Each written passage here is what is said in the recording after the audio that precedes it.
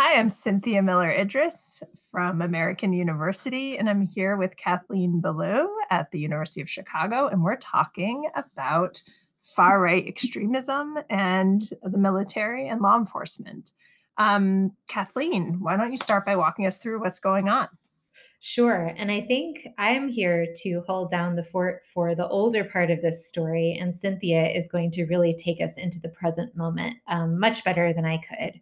Um, so I wrote a book on the beginning part of the story, or perhaps the beginning of the most recent iteration of this story, looking at the role of white power movement recruitment of veterans, current active duty armed forces personnel and kind of other like-minded people with military and paramilitary training beginning in the post-Vietnam War moment and going up through the moment of the Oklahoma City bombing.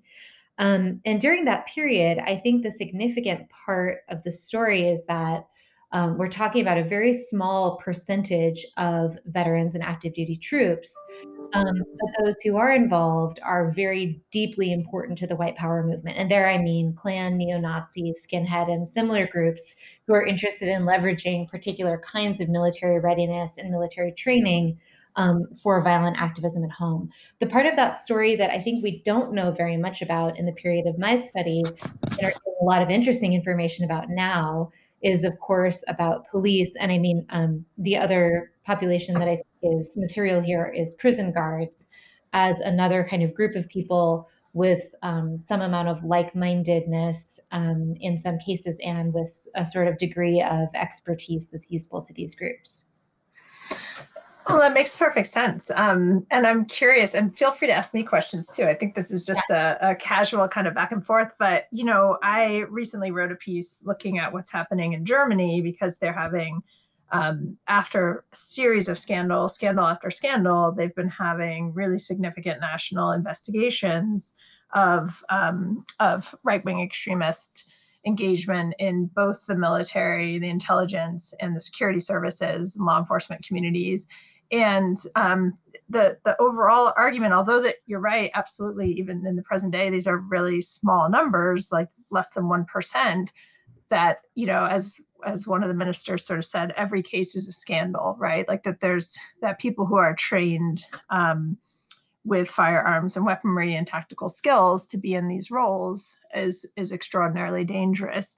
And we keep seeing this summer even case after case of sort of armed forces and veterans in Boogaloo style kind of scenes, or alleged involvement in plots, or actual enactment of violence. And I guess one of the questions that I have is sort of, can we still characterize this as a case of a few bad apples, as is so often the case, or is there something more systematic going on? And the argument that I've been making is that we can't actually tell unless we collect the data, unless we report the data, which the Department of Defense and the Department of Justice still don't do. And so I wonder if you have thoughts on that historically too, whether, is all we have anecdote in the historical record, or have there been periods of time where there's been more willingness to systematically address these issues and really collect the data and be more transparent about it?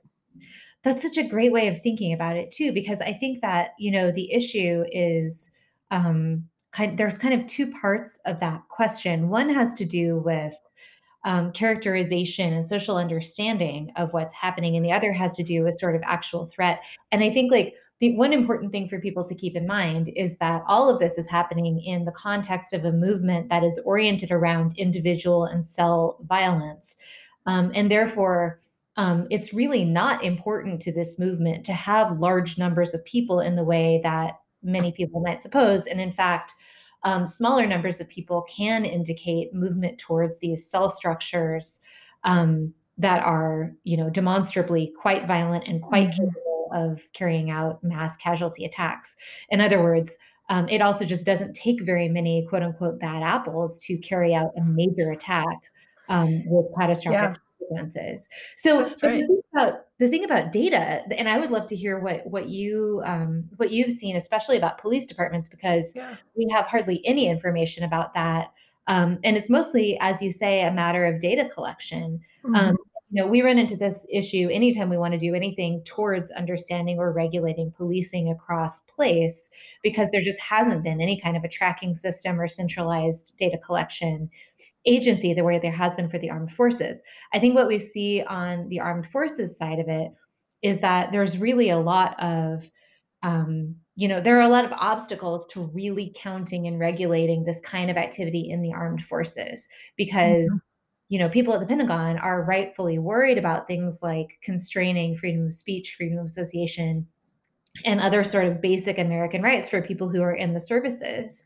On the other hand, I think that reasonable people can agree that you can't be fulfilling an oath of induction that says you're going to protect the nation from enemies, foreign and domestic, at the same time that you are trying to, say, topple the federal government. I think that that's Yeah, absolutely. And I'm conscious of the time because I think we'll get cut off right at 6 minutes in about 30 seconds. So I will just say